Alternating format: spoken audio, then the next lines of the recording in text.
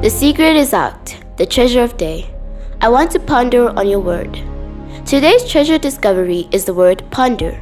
The word ponder means to think about something deeply and carefully. It is always good to think before we do or say something. But did you know you can ponder on God's word too? Psalm 119 verse 130 says, "Learning your words gives wisdom and understanding." If you choose to ponder on God's word, you will keep His word in your heart and remember all the truths you learned, such as obeying your parents and being kind to others. We will also learn and remember to make decisions based on principles from God's word.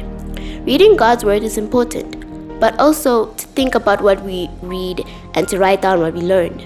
Pondering on God's word means to listen to what God says and to apply His word in your life. Remember, time spent pondering on God and His word is never wasted, and it shows that you really want to spend time with God. Today's treasure fact: your word is so precious. I want to listen to what you say and write it down. Practice pondering as you read the Bible and spend time writing down what you experience in your journal. Let us pray. Thank you, Father God, for the Bible. We know that it is true and it is inspired by you. Help us to be faithful, to read, and to understand what it means. Amen.